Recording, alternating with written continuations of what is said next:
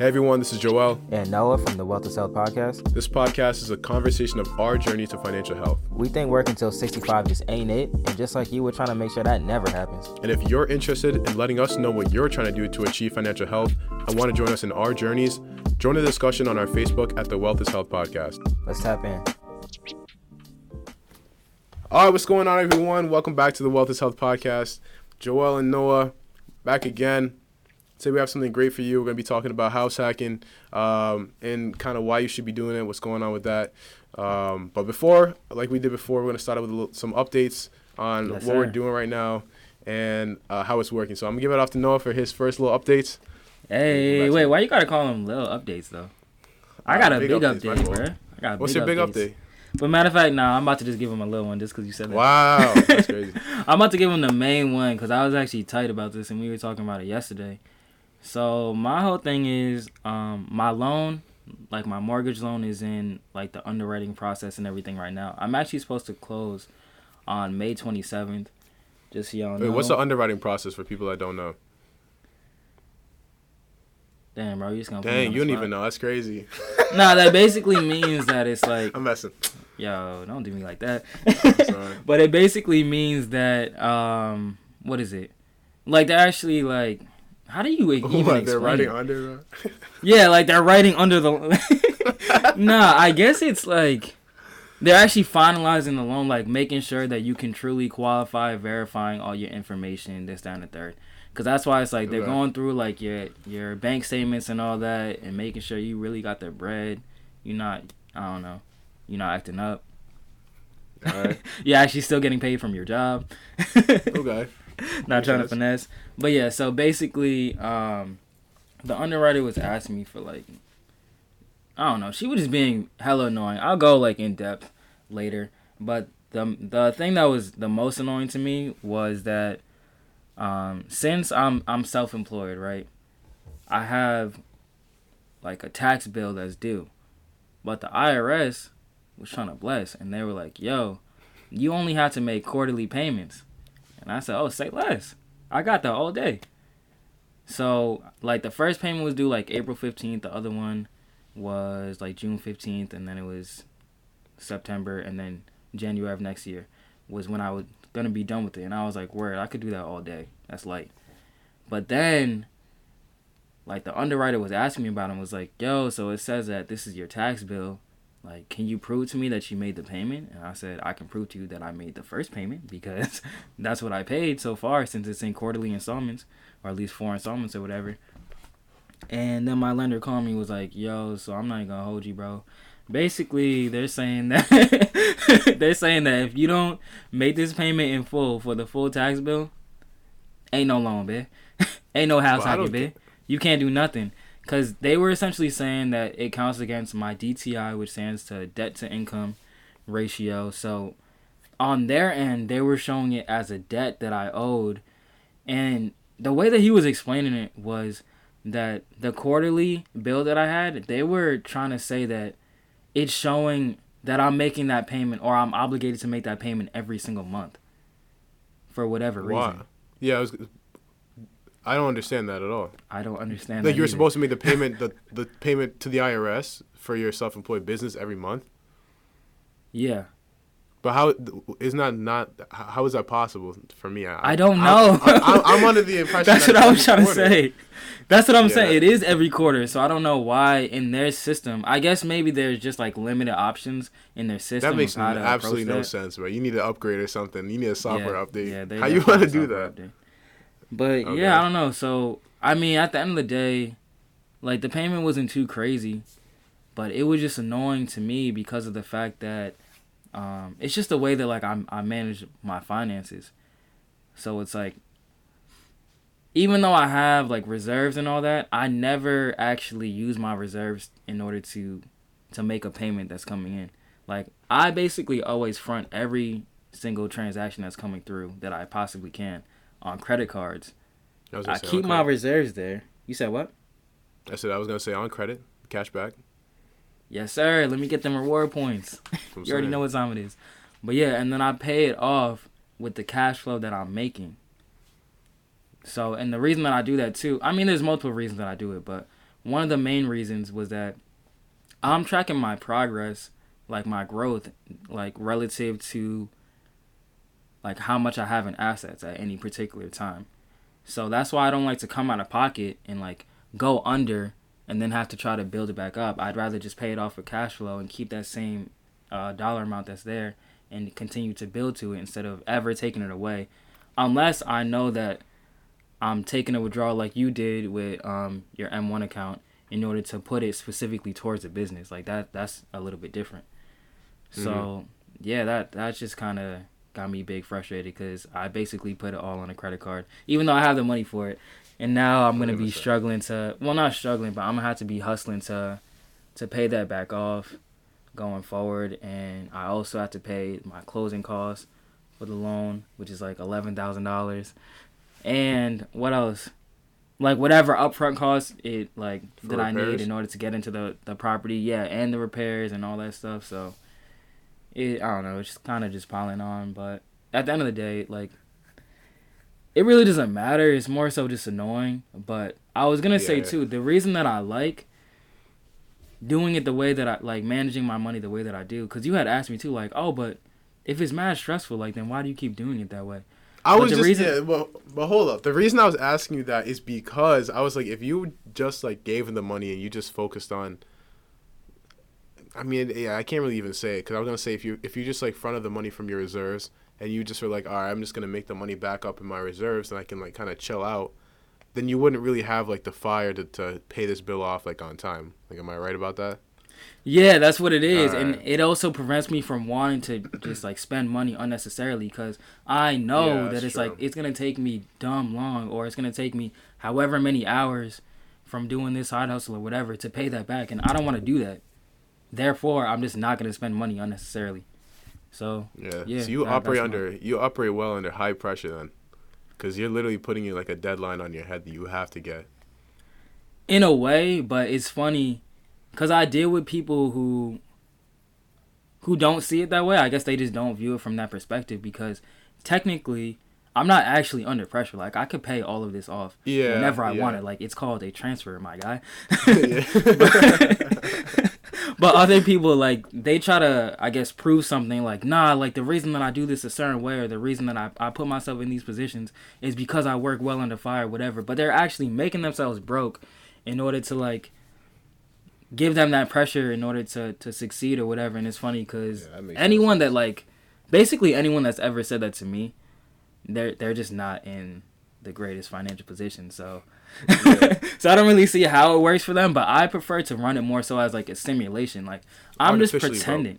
Yeah, I'm artificially broke. I actually like that. Yeah, I'm just pretending that I'm really struggling, like I'm going through, and you can like see it like in my face, like, yo, I'm stressed right now. But in reality, like, this is literally nothing. It's just annoying, and that's it. But yeah, that's my update. All right, well, I'm sure.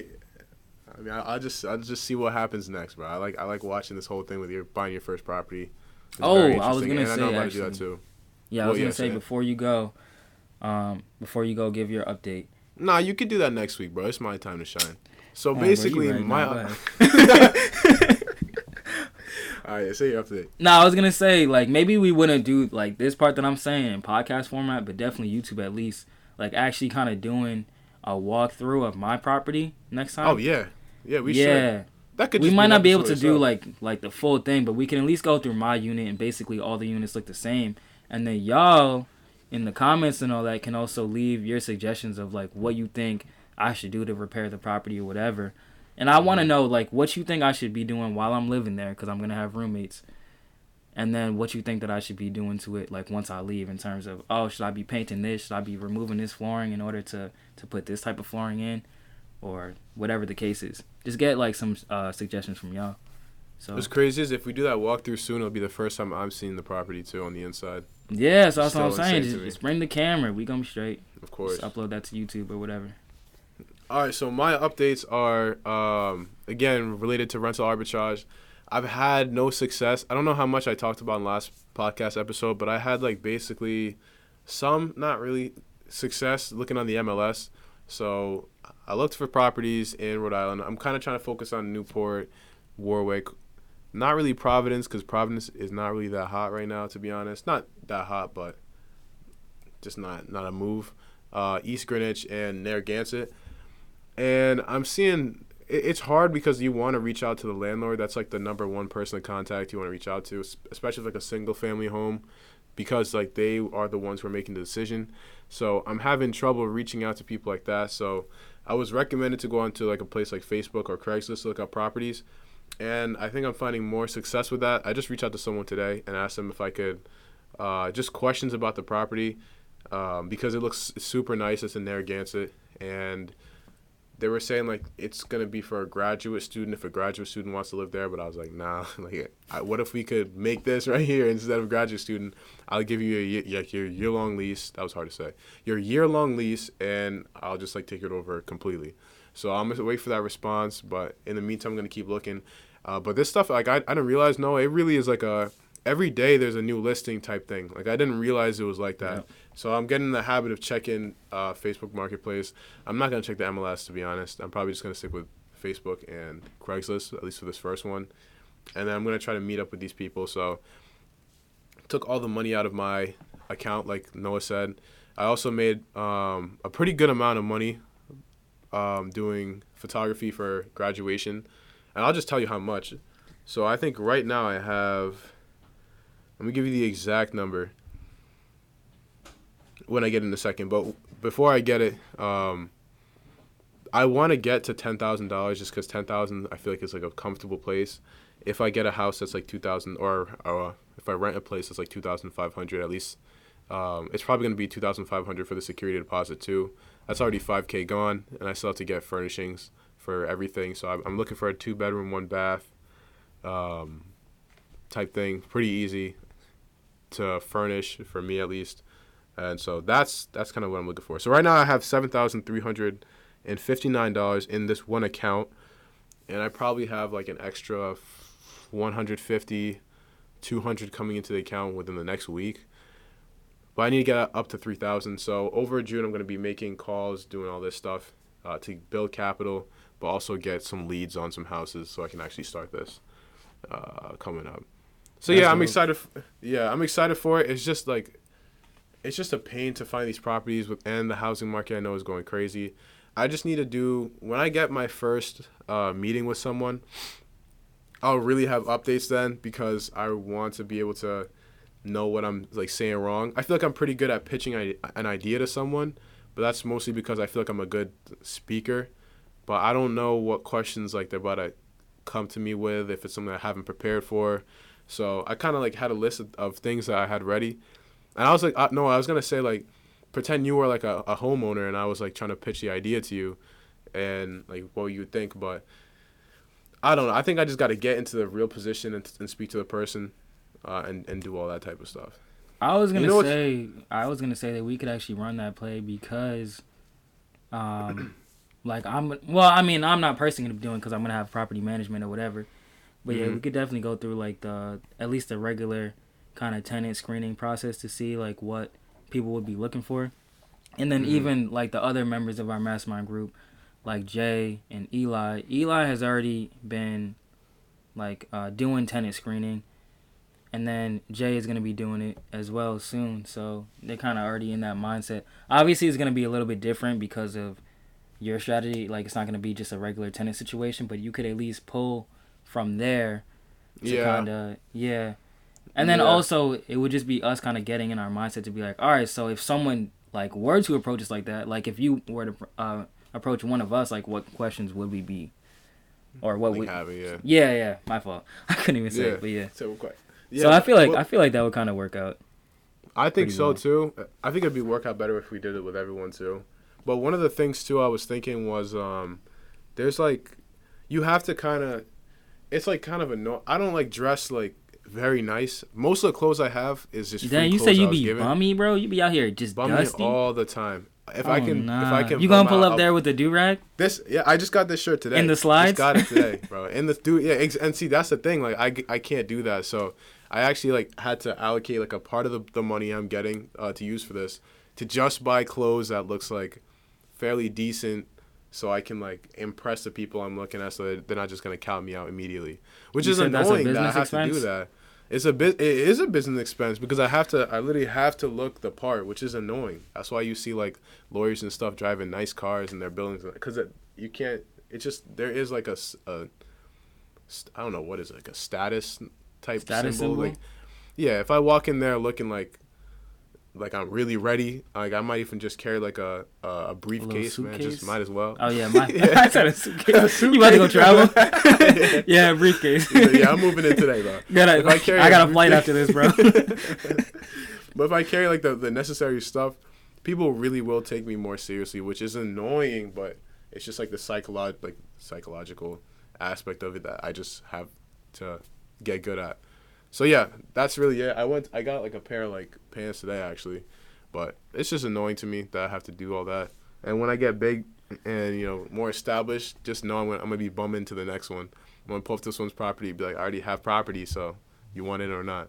I can't wait. That's how I am. Always. Yeah, I know. People probably hate it, but I'm like, I really don't care, to be honest. Exactly. That's what we're going for, so we can just do that whenever we want. But that's my update. That's what I'm doing so far. Damn, I wasn't done with that topic, but that's cool. You just gonna end it? Say what you want to say. Yeah, so I was gonna say about like the having to dress a certain way to like impress people and all that, cause I'm like the reason that gets me so frustrated is I feel like people be looking up. You said what? Dang. So you don't have. No, I didn't even hear you. Right? You said what? Like you don't have nice clothing, right? Like you don't have anything nice, right? No, that's why. why. No, I'm playing. Trying to test me now. Right. But yeah, I was gonna say because I feel like people just be looking up to people that be like extra flashy or like dripped out in a way, and it's like that like that man is broke, right? Like that's why it bothers me because I'm like you're looking up to these people, and it's like I know for a fact that some of these people that you're talking about are broke, have no money. Yeah. Yeah. So I think Nah, go ahead. I was just gonna say I think like specifically about like when people buy like hella expensive shoes or I don't know, like name brand everything, whatever, blah, blah, like Gucci bag, whatever. It doesn't really, like if I walked up with a Gucci bag, I feel like it wouldn't really make a difference to the person. But for the most part, yeah, like I know exactly what you mean. That just, I feel like it's a natural thing in your head. If someone looks nice, they probably are in a good position. But you're right, like it really isn't the case. Yeah, so it's talked about in the book, The Psychology of Money, as well, where he said that essentially. Okay. So I think the way that he phrased it is basically wealth is the money that you don't see typically. So it's like if you see someone that's all dripped out or they have the biggest house and like the fanciest car or whatever, it's like you're looking at it as like, oh, they must be rich or they must actually be wealthy in order to actually afford that. But typically what happens is they just have a really high income and you need that type of income in order to be able to make those payments. But generally speaking, and it's talked about in The Millionaire Next Door as well, like that's not where their actual wealth is. Like they might not actually have any wealth because all their money is tied up in these false assets or these actual like liabilities and all that. Because if someone has millions of dollars in like an index fund portfolio, it's like you're not going to see that on them because their money is tied up in assets. Or if they have like a massive amount of rental properties or whatever. But that's more so like a general rule because there are people that, especially like nowadays, is kind of this big movement of turning liabilities into assets. Like some guy on Instagram, CEO Matty J. He's the guy that does like the Turo course. Mhm. Yeah, so he's big on turning liabilities into assets. So like buying cars, but then he'll be like renting them out on Turo, and I think he does a similar thing with like designer clothes and all that. So I don't know. There's ways to do it, but yeah. Okay. That was all. I was also gonna say you could look at Zillow too for rental listings. I have been looking at Zillow. I usually look at Zillow, Rent.com, the MLS, Facebook, Craigslist. Apartments.com. That's it. I didn't look at Apartments.com. Every once in a while, you'll see one that isn't on like the rest of the websites or whatever. So that's why I end up just looking at all of them when I'm running. Like, there is another thing I want to. Like, there's another thing I want to say too. It's that there's this dude on YouTube called Airbnb Automated, or I think that's what it's called, and he's just like nasty with it. He has like over 400 properties, but he takes advantage of apartment buildings as opposed to like single family or multifamily rentals, and it's like it'd be so much easier or there'd be so much more like options if I was able to like if I could pitch it to a apartment manager or something like that instead of just pitching it to like a small company. I feel like I want to get like good at that too, but I know I can't do that if I have no experience before, because it's so much harder to get a yes for something like that as opposed to like speaking directly to a landlord. But it's just, I think the money is already in apartments and stuff that's like basically already established, which is crazy. Because I'm sure an apartment owner just wants a consistent income too. So if you have consistent money right there, that's all you care about. It would depend, but like I know that chick, Alexia Wright, that does like the Airbnb courses and all that too, and she was featured on Earn Your Leisure's. Yeah, podcast. bro, her course is like $2,000 though, and so is this dude Airbnb Automated. Damn, you said that you're scared to invest in yourself. I'm not scared to invest in myself, bro. That's what it sounds like. You sound kind of scary right now, bro. That's crazy. But the reason I was bringing it up was because she was saying that sometimes, and I'm not saying you should do this, I'm not saying anyone that's listening to this podcast should do it, but they do say that sometimes, like especially with those bigger types of apartment complexes, that they do kind of finesse, and they go in there as if like they're actually gonna be leasing it themselves, but then they end up actually doing essentially what you're doing or what your plan is to do. And I wonder if like some of the places that I've stayed at, if that was a situation there too, because sometimes they're like, yo, make sure you don't talk to anyone at the front desk, like just go straight to the room. Whoa, I did not know that. All right. Yes, that's like shady though, because you kind of want to get the landlord involved, because if anything happens or people see it coming in, it could turn badly for you eventually. But I guess, yeah. So someone's actually told you that? They're like, don't talk to them at the front desk, just go up to the room? I think so. It wasn't in the United States though. So but that's a story for another day. Yeah. So house hacking. Yeah, house hacking. All right. But yeah, if you want to like give them a little refresher on what that is. So yeah, house hacking is basically what we try to do, especially in our mastermind group, to try to eliminate the housing expense entirely. So the way it works is, you usually buy a duplex, a triplex, fourplex, any multi-unit home, multi-family home. Yeah. And the way it works is pretty simple. You're gonna have your tenants basically pay for your mortgage due to the cost of whatever you give them for rent. So let's say your rent's $3,000, you have a triplex, and you're renting out to the two other tenants for $1,500. You're going to be making your entire mortgage just off the money that you're getting from them. There's other fees included too, like you're going to have to deal with maintenance stuff and all this the bills and fees. But for the most part, a big part of your mortgage is going to be paid for by the tenants who are living in your property. And this is big because housing expenses are 1/3 of everyone's most of your money from your paycheck is usually going to housing, 1/3 of it. So eliminating that expense kind of frees up a lot more money you can use to do other things, start business ventures, invest, and that's what we're here for, ultimately getting you to retire early. So that's what house hacking is. There's more, other stuff too, but that's the general idea of why we want a house hack. So I was going to say too, and it's talked about in Set for Life a lot, where he's like, it's just kind of annoying that the general advice that's given for people that are trying to save money or whatever is to cut out the little expenses. Like, I think people talk about, like, the iced coffee thing. Like, oh, if you didn't buy iced coffee every day and you save this money. But Set for Life, and this is why I kind of resonated with it so much, was he was talking about, instead of just, like, doing little things like that, like, why don't you focus on the actual bigger things, like you said, like housing, that's going to take up, like, typically, you said, what was it, 1/3? Yeah, 1/3. Wait, how do you explain it? 1/3 of? That's what I'm saying. Like, right? It's like 1/3 of like your income, I guess. 1/3 of your monthly income, living expense. Yeah, your living expenses, basically, whatever. It's a huge portion of your expenses. So if you just knock that out, you would have a lot more bread. And then you can go get your weak-ass iced coffee, bro, if you really want it. But yeah, you could probably even go out more a little, like if you wanted to, because you took care of the big thing. So I think like it's essentially like, what is it? Housing, your car, transportation. What's the third one? I think Food. it's food, and then like nonsense, clothing. It just doesn't really matter after that. Honestly. Yeah, but the top three things is what you should really be focused on. So housing, the most important. Next, transportation, which we could talk about that too. We probably won't spend a whole episode on it, but we'll discuss it real quick. And then food. But yeah, so that's kind of what you should really be working on. All the other stuff is kind of discretionary. So if you're being smart in these areas, then you'll be straight. But yeah, so house hacking is essentially just like trying to hack your housing expense. So it doesn't even necessarily mean that you have to have your full mortgage covered or whatever.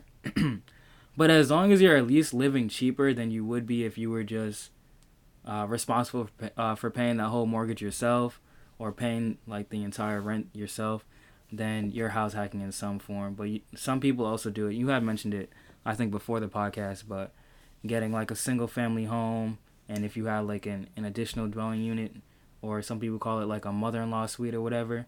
So at least renting out one of those, or even buying a single family home and renting out bedrooms, like whatever you need to do to knock your housing payment down, that's what's actually important. But yeah, and we had actually no, I need to share my screen for this. Hold up. Now I gotta figure out. While you're doing that, again. I'm gonna say like the reason why house hacking is so good when you're first starting out is because you kind of already used to either living at your parents' house, or if you're like me, you're in college and you're just used to living in a dorm. So nothing really changes when you go from here. Getting my education. Nothing really changes when you go from here to like the second floor of a triplex. Like nothing really changes in terms of like what you expect to be living in. If you're someone who's already living like by yourself in a nice apartment building and you have to go deal with tenants now, your perspective might kind of change. It might be harder to get into house hacking. But the whole goal of house hacking is not to stay house hacking. It's just to eventually pay for your mortgage, and then you can get out of that, and you're still going to have a property that's going to give you money at the end of each month.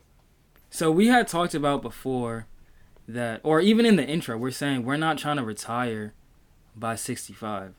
Like, we're trying to retire way before then, or let me not even say retire, but at least be financially independent way before then, so we can live our lives how we want to way earlier in life. But the example that we gave y'all in the previous episode of how to become a millionaire through index funds and all that was explaining how to do it in a way longer time frame. And if y'all wanted to, you could just play with the compound interest calculator yourself and just see like, all right, cool, so how much money would I need to save and invest each week or each year or whatever in order to get that, whatever your target dollar amount. So if it is $1 million, whatever, how to get that earlier. But if you just decided to house hack, then it would just be so much easier for you to build capital as long as you were actually saving and investing that money. So, in the example that I have up on the screen for the compound interest calculator, this would be essentially if your rent payment would be $1,300 a month. So that would end up totaling $15,600 on an annual basis.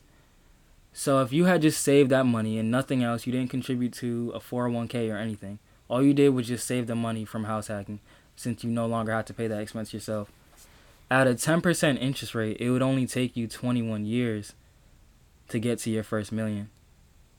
So clearly that's a lot faster than the 45 years that we showed before with you saving, what was it, like $25 a week, right? Yeah, but that's huge though, because even if you did your normal job and you did whatever, if you got your normal job, and I know maybe you wanted to use this analogy before, but even if you got your normal job at 22 after you got out of school, then you'd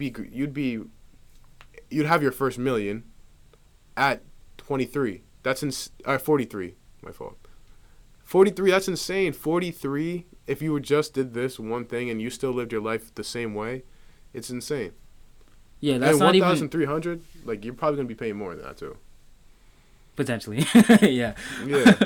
But yes, that's like if you didn't even want to save any more money on top of it. That's if you didn't want to do anything extra in terms of try to investing to beat that return through whatever means you have, like whether it's putting that money into a business or investing in potentially like individual stocks or buying more real estate and trying to beat that return. So that's literally if you basically just did the S&P and maybe put a little bit of tech to like ensure that 10%. So I'm just saying you could knock that down even quicker. But just so y'all know, to give the original example of the 45 years, I feel like this is important to see too. Oh yeah. Yeah. That's insane. So if you decided to leave that in the account, like you just wanted to keep contributing and maybe retire off something else, at 65 years old, you would actually end up with $12,336,407 at the age of 65 through just the money that you were saving from not making that rent payment. So you might want to check it out. I'm not telling you what to do, but I'm saying you might want to think about it. And by the way, it's going to be so much easier for you to qualify for like a primary residence loan, which is, it's going to be like a way lower down payment requirement than if you had an investor loan, and all that. So you'd want to essentially go for a multifamily property first and house hack that instead of getting into like a single family property that you would just be living in as your primary residence by yourself and just having this liability unnecessarily and paying for it yourself. You're going to want to go the multifamily route first and then potentially scale down. So even if you want to get one multifamily and be like, all right, this is good enough, I'm just going to save that bread and then get a single family, it's so much easier to do it that way and a lot more or a lot less capital intensive versus you getting a single family and then trying to get into multifamily. Because once you go from a single to a multi, even if you're living there in the property, they're going to know that you're an investor. Like, you're only doing this for investment purposes. So therefore, they're going to count it as an investor loan. And from my understanding, most investor loans, you would have to put down, I think it's 25%. Oh, 25. Wow. Yeah, 20, maybe 25%. Probably depending on the lender. Whereas, especially if you're a first-time home buyer, you could potentially get in for, get a multifamily property these days for 3%, or the most common is like 3.5% if you're doing an FHA loan. So, an FHA loan, essentially, I'm not even going to say the minimum credit score or anything. Y'all can look it up or ask your lender. But yes, you would only have to put down 3.5% on the property. So say it's like a $300,000 property, that's around $9,000 down, a little bit more than that. But yeah, you can get in significantly cheaper. And also in your state, they're potentially going to have a lot of grants or just other home buyer assistance programs. So you can use a site like, oh, I need to raise this thing actually. Oh, it's recording, so I can't even raise it to show the site. But whatever, I'll have it in the description anyway. I was gonna say, yeah. Yeah, so you can go to a website like HUD.gov, right, and look at the local home buying programs, and it will go. It's listed by state. So I'm just gonna click on Rhode Island because that's where we're at. And then you would go to assistance programs. So, I mean, you could look at each one of these, but I'm going to click on Rhode Island Housing. You would obviously proceed to the website. And I thought I had it up already. I guess not. Just because I'm prepared, wow. Right? Pretty ridiculous. I'm messing. But yeah, so this is the one that I'm using right here. So essentially, it's a... Dang, that's how happy you could be right there with your little family. Bro, what family? Right there? Okay. So this is 10K DPA, so it stands for $10,000 down payment assistance program. So remember how I said that if it was a $300,000 property, you'd be putting down like a little bit more than $9,000. So essentially, this down payment assistance program is covering that whole thing. Oh yeah, hold up. What? Storage full. Dang, bro. Why? Yeah, my camera died, so we're switching over to this boohoo quality, internet quality. So I hope you like it. You can continue. I actually want to see that after, so I can roast you. But yo, I'm just saying. That's crazy. All right. But yeah, so This is gonna go through like some of the eligibility for this down payment assistance program. So you have to be a first-time home buyer purchasing a 1 to 4 family home. Have a minimum credit score of at least 660. Meet obviously the income requirements and all that. Take a home buyer education course. So if it's gonna be a multifamily, you have to take like the regular first-time home buyers course, and then also a like landlord course or whatever.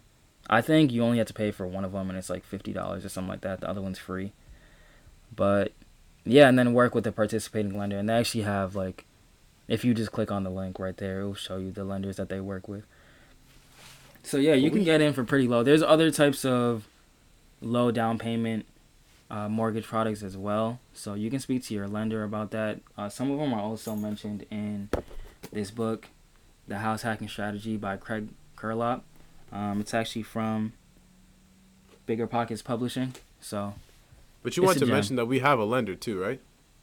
Yes, sir. We do have a lender that y'all can talk to, and he actually lends in multiple different states. He sent me a whole list. So anyone that's watching this, if you want to work with the lender that I'm personally working with, and a lot of the people that are in our mastermind group are going to be working with, let us know for sure. Reach out to us, whether it's on YouTube or Instagram or whatever the case is. We could bless, because our lender he's on point. He's really on point. And by the way, I really want to stress that because I worked with other lenders before I got to this property, and it was just the worst experience ever, bro.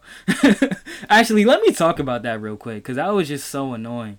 So, Dang, bro, you know what I forgot to do? What? I was going to talk about how you can make more money on the compound interest calculator, but I kind of just let you do your thing. You want to go back to it after? Yeah. All right, cool. Yeah, so I was going to say first, for someone like me, and I told y'all during the first episode, I don't really make a lot of money from my job alone. So I have to kind of side hustle in order to make what I need to make for right now. But because of that side hustle and all the tax deductions that I could take for it, it wasn't really showing that I was making the highest income.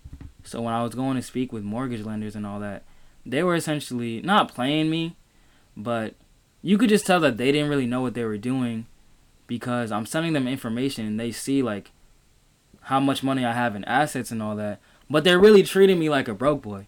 And I'm like, in terms of how much they're willing to lend me, and I'm like, bro, this doesn't make any sense. Like, because I feel like if you were at least educated on the process, you would understand, like, you'd be able to look at the tax returns that I'm giving you and see how much I'm really making, but what's actually going towards net profit at the end of the day. So I ended up actually schooling or sonning actually some lender that works for the bank that I'm currently working for right now.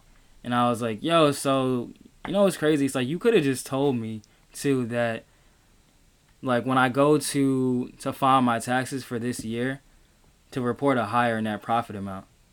Like, you could have just said that, right? Instead of giving me this such a low ball mortgage loan that I couldn't do nothing with. And essentially the loan that he gave me is how much money I literally have right now.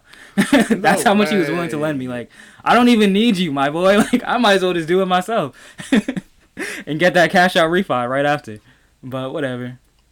So, yeah, after talking to like 3 or 4 different lenders, I ended up finding the guy that I use now, and he's extremely proactive. He's very efficient. He gets back to you so quickly, and he's just willing to go above and beyond. So I've had phone calls with him. Like, I can call him with a question at like 9, 10 p.m. Like, it doesn't matter. He's willing to be there. Nah, chill. Oh, okay. He's willing to be there. Well, because I've already done that before, so that's the only reason why I'm saying nah. Like, I'm not just going to do it just to do it. But yeah, I've done it before. He's even like kind of ran through like some of my deal analysis with me to like let me know what he thinks about the property and all that as well. So yeah, I mean, if you're looking for someone that's really gonna go above and beyond, I would talk to our guy. But another important thing to reference is, well, actually, I don't know if you want to talk about the compound interest thing first. Yeah, let's talk about that right now and then go back to your thing. So if you could, okay, so. Like we use in this first example, imagine you saves up $1,300 every single month. to instead of spending on your housing, you just saved it up, put it into VOO, got a 10% return. What I'm kind of doing now is, if you don't want to wait the 21 years, if you want to have it, let's say in 10 years or 7 years, 5 years. Why are you guys something being crazy like impatient that. though? Because I'm trying to live my life. But I'm saying, I'm trying like, to my retire whole thing early. is, like, do you know how many people in the world would, like... All right, so when do beg you to want to have- retire? So when do you want to retire, Noah? Because I'm pretty sure it's not 65, right? All right. Bro, I'm trying to be done by the end of next year, to That's be what I- honest. That's what I'm saying. level 1 financial independence is where I'm trying to be at next Exactly. year. So, But yeah, it's because we really want to get to that point quick, so we can kind of enjoy the lives that we have.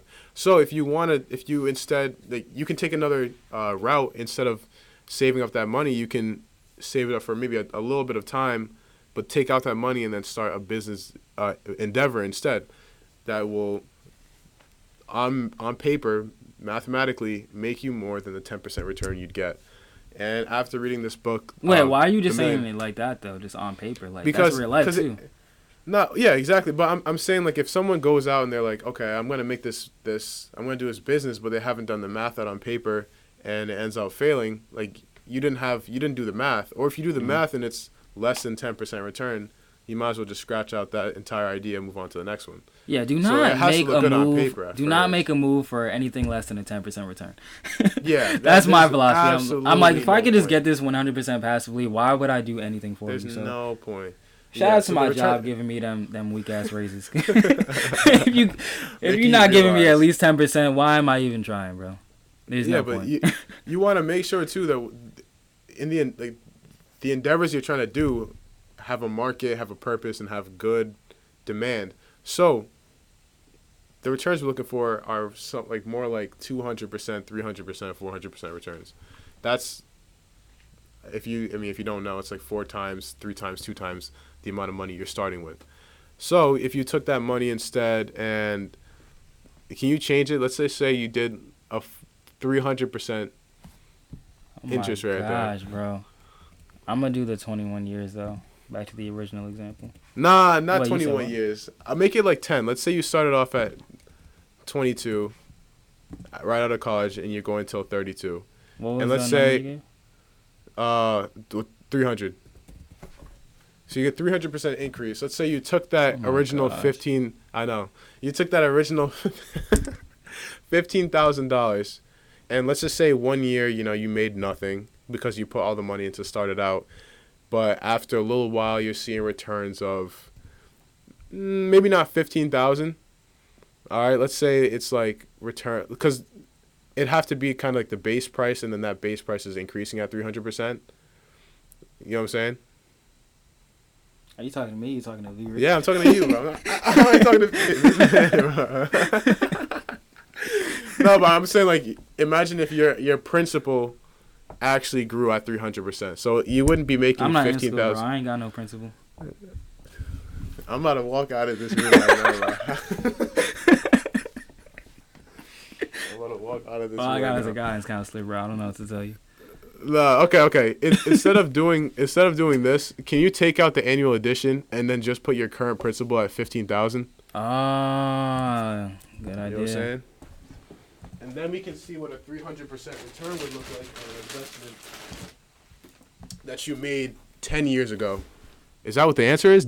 Is that the answer right there? 16 million? Golly, bro. Oh my God. That's crazy. I'm just laughing because, that's a lot. Yeah. This is taking You into say consideration you're gonna be that- laughing to the bank like that? Yeah, this is taking into consideration that your portfolio is tripling every single year for 10 years. Just to make that clear. So I feel like it would be difficult to make any product triple that much. But again, Let's if do. you Why have don't the we right do product 50%? and the right Why demand, don't we it's do good. 50%? Because when I was listening to a podcast, the example that this specific person had given, and it was actually a real estate podcast, he was like, it would be more efficient to start a business because you can compound your rate. You can compound your money at a way higher rate than if you were to do it through real estate most of the time, or rental real estate at least. But the example that he gave was 50% interest rate. By the way, the reason I used 300, 200 is because that's the number that they speak about in the Millionaire Fastlane. Very good book. And they kind of just like talk about that. Why don't we just leave that then? No. Don't leave it. I want to see what it would be. At 50. Well, the thing is, because you did 300 first, it's automatically going to make it look... It's going to be lower, I know. Yeah. But still, yeah. But I want to make it clear that number is a number that you're getting because it's going to triple every single year. If you have a product that will triple every single year, then that will be what you get from your initial investment, which is insane.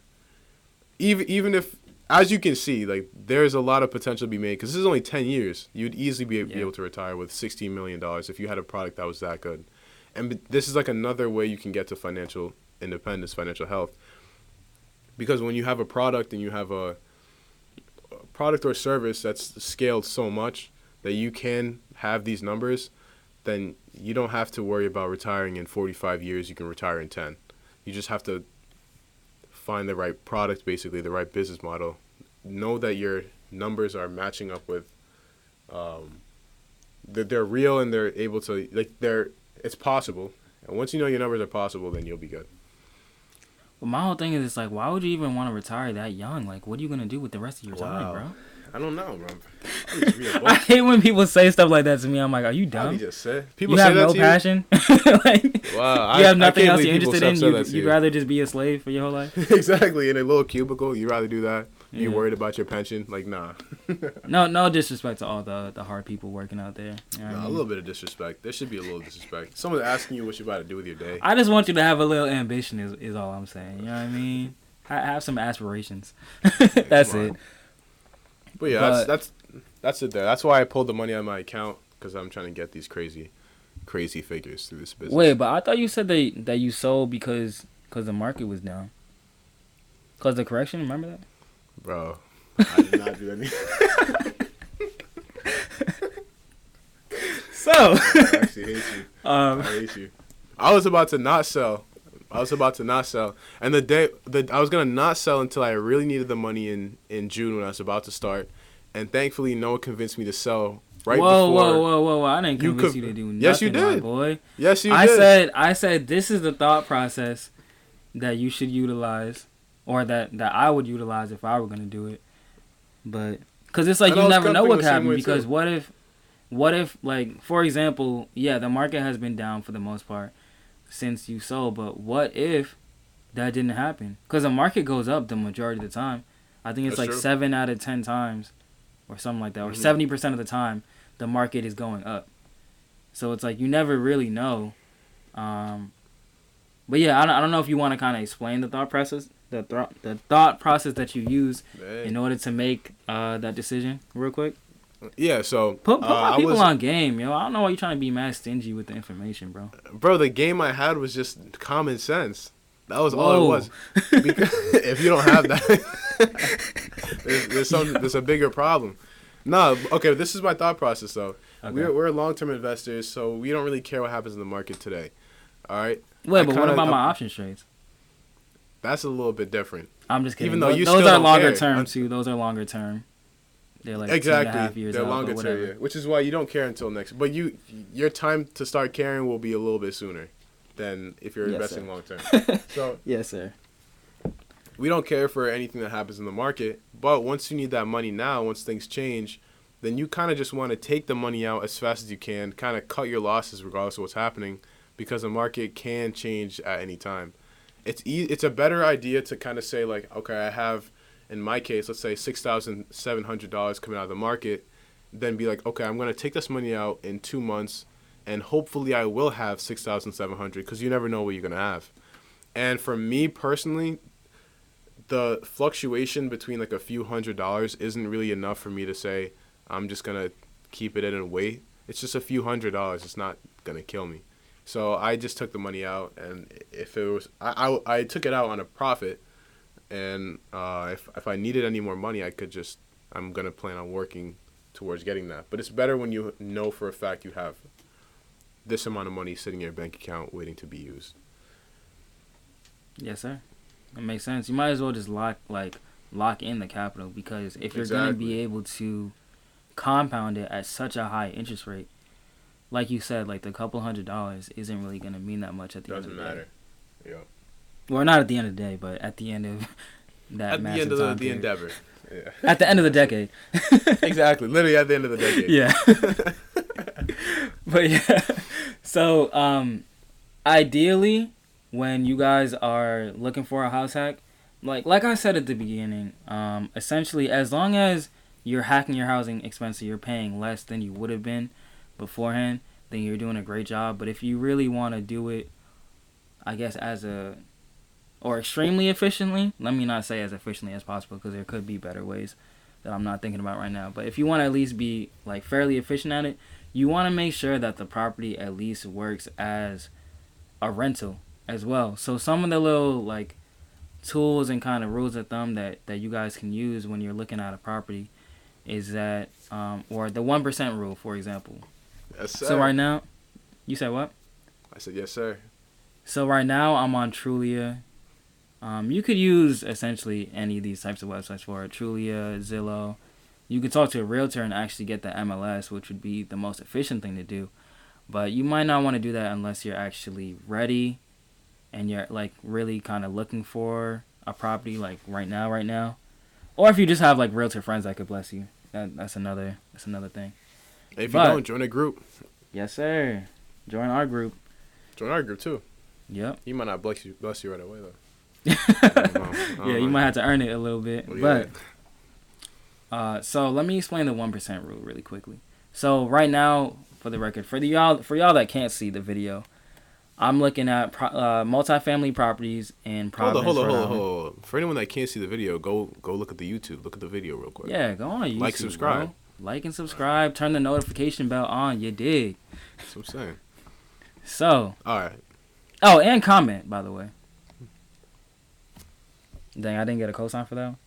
No, comment, bro. Comment. Comment. I can't get an ad lib at least. Bro, because I look at the comments, but for some reason I'm like, yeah, I'm not gonna reply to this. Dang, That's bro. you. No, because I'm waiting for your response. That is me. Your witty response. Like, I'm waiting for that. I missed like 2 days worth of comments. Dang. It's okay. I saw him today. I finally saw him today. But yeah, so right now I have multifamily properties in Providence, Rhode Island on the screen. So essentially, what you'd want to do is make sure that the property could at least rent for 1% of the purchase price. That is a general rule of thumb. So to give an example, so this property right here, right, is $325,000. So the 1% rule is stating that this property needs to rent out for at least, $3,250 a month. In order for you to even really do like a deep dive analysis to see if this is actually a good deal. So something that you guys could use is a tool like Rentometer, which I'm going to show in 1 second. But you would essentially take the address of the property. So the property that I have up here right now, that's $325,000. The reason that it caught my eye is because I saw that it was 9 bedrooms and 3 bathrooms, and you can clearly see from the picture that it looks like a multifamily property. Obviously, we can go in, like we can click on it and go through all the pictures to make sure that it really is like all 3-bed, 1-bath units. I'm not going to do that right now because we're just showing a quick example, but that was something that caught my eye. So, because of that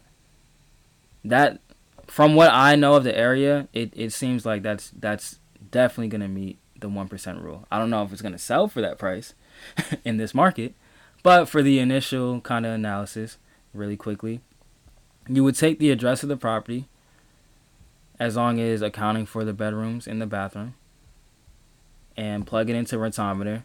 So you plug in the address, obviously, on the address bar. I always leave the rent section blank, and I put in the bedroom, so it looks like they're going to be all 3-bed, 1-bath units. So you would just hit analyze address, and then it shows you right here the average rent, the median rent. If you have Rentometer Pro, which I do, you can actually click on the Pro report, and it's going to show you like actual properties that were rented out, or actual units that were rented out, so you can kind of compare to see the ones closer to your actual location that you input to see if they're actually qualifying for these types of rents. But yeah, so for y'all that are just listening, the average rent in the property that I had on the screen was $1,302, so $1,302. So I'm just gonna say $1,300, right? So since I'm assuming that it's all 3-bed, 1-bath units, that would be 3 units. You would take that $1,300 and you will multiply it by 3. So what is that? 3,900. 3,906. Yeah. Then you trying to be all extra technical. In 6. In 6. But yeah, so well, the only reason why I wouldn't input that is because it's like you're not gonna see a rental listing for 1,302. Like it's gonna be 1,300, or it's probably gonna be like 1,350 or whatever. So I don't get like super technical with it. But yeah, so that'd be 3,900 a month. So that's essentially saying that you may be able to pay up to $390,000 for this property and potentially have it as a good deal. You would have to really do the full analysis. So in order to understand how you would do that, I'll leave a link for the course that I took on rental property investing in the description. You could also utilize the house hacking strategy, which I discussed before. There's plenty of other books on rental property investing, especially through Bigger Pockets. Like, they have a book literally called like the book on rental property investing, so I'll definitely check that out, because there's going to be a bunch of other expenses that you're going to need to accommodate for. Like, for example, repairs and maintenance. What's the other one? Vacancy expenses, because your property's not going to be rented out 100% of the time. Also, capital expenditures. So that's typically like the bigger types of repairs for the property. Like, for example, if you need to replace the roof and stuff like that.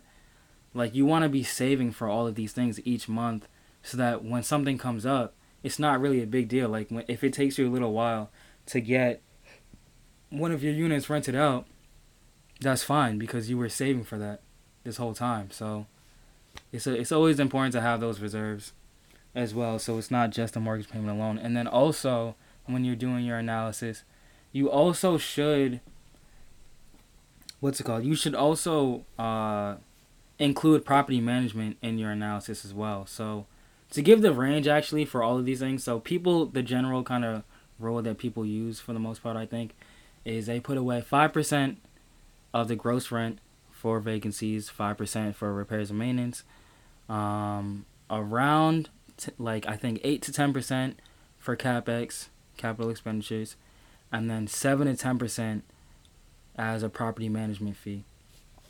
So, like, basically off rip, that's almost like 30% of the gross rent that's going away. Like, not even including the mortgage. So it's not as simple as just, oh, well, it's renting for this much and the mortgage is only this much. If you want to run it truly as a business, and if you want to be in this game for a long time instead of just a good time, shout out to Drake, then you might want to save for those reserves as well, because that's how you make sure you're really not going to get knocked out of the game.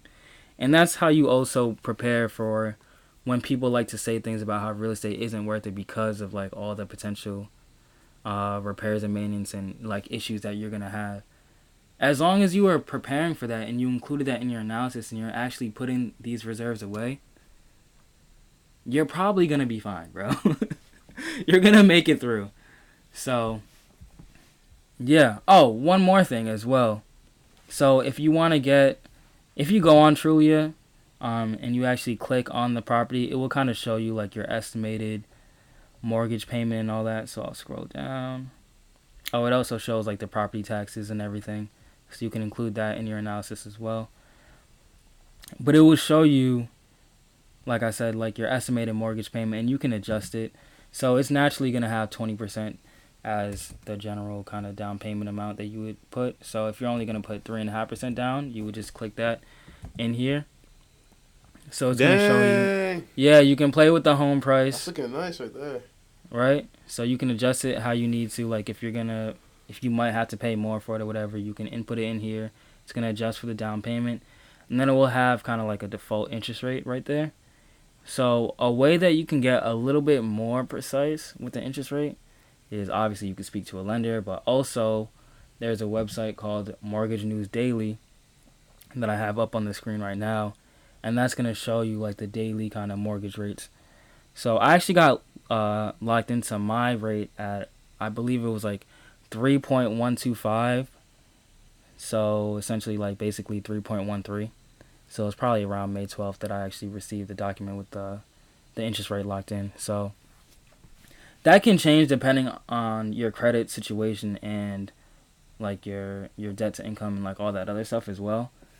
But yeah, I mean, in terms of like the interest rate portion, now is a pretty good time to buy because of the fact that, and we discussed it before, but essentially inflation is typically around 2 to 3% a year. So if my interest rate is basically 3%, then I mean, I'm damn near not even really. I'm basically almost getting this loan for free because inflation's kind of eating up that cost anyways. So yeah, it's just another way to look at it. But I think that's it, right? Oh, I mean, also, I wouldn't even take these home insurance things as seriously when it comes to the mortgage payment and all that, because I know, for example, on my property, my home insurance is, let me see, it might be like double that. So on the screen it has it at $75. Well, mine is maybe almost double that, but mine right now is like $134, and I think it's specifically because it's a multifamily property, so there's just like more to insure. That makes sense. But yeah, so those types of numbers aren't really going to be exact, but the principal and interest and the property taxes are probably going to be a little bit more closer to like an actual realistic number.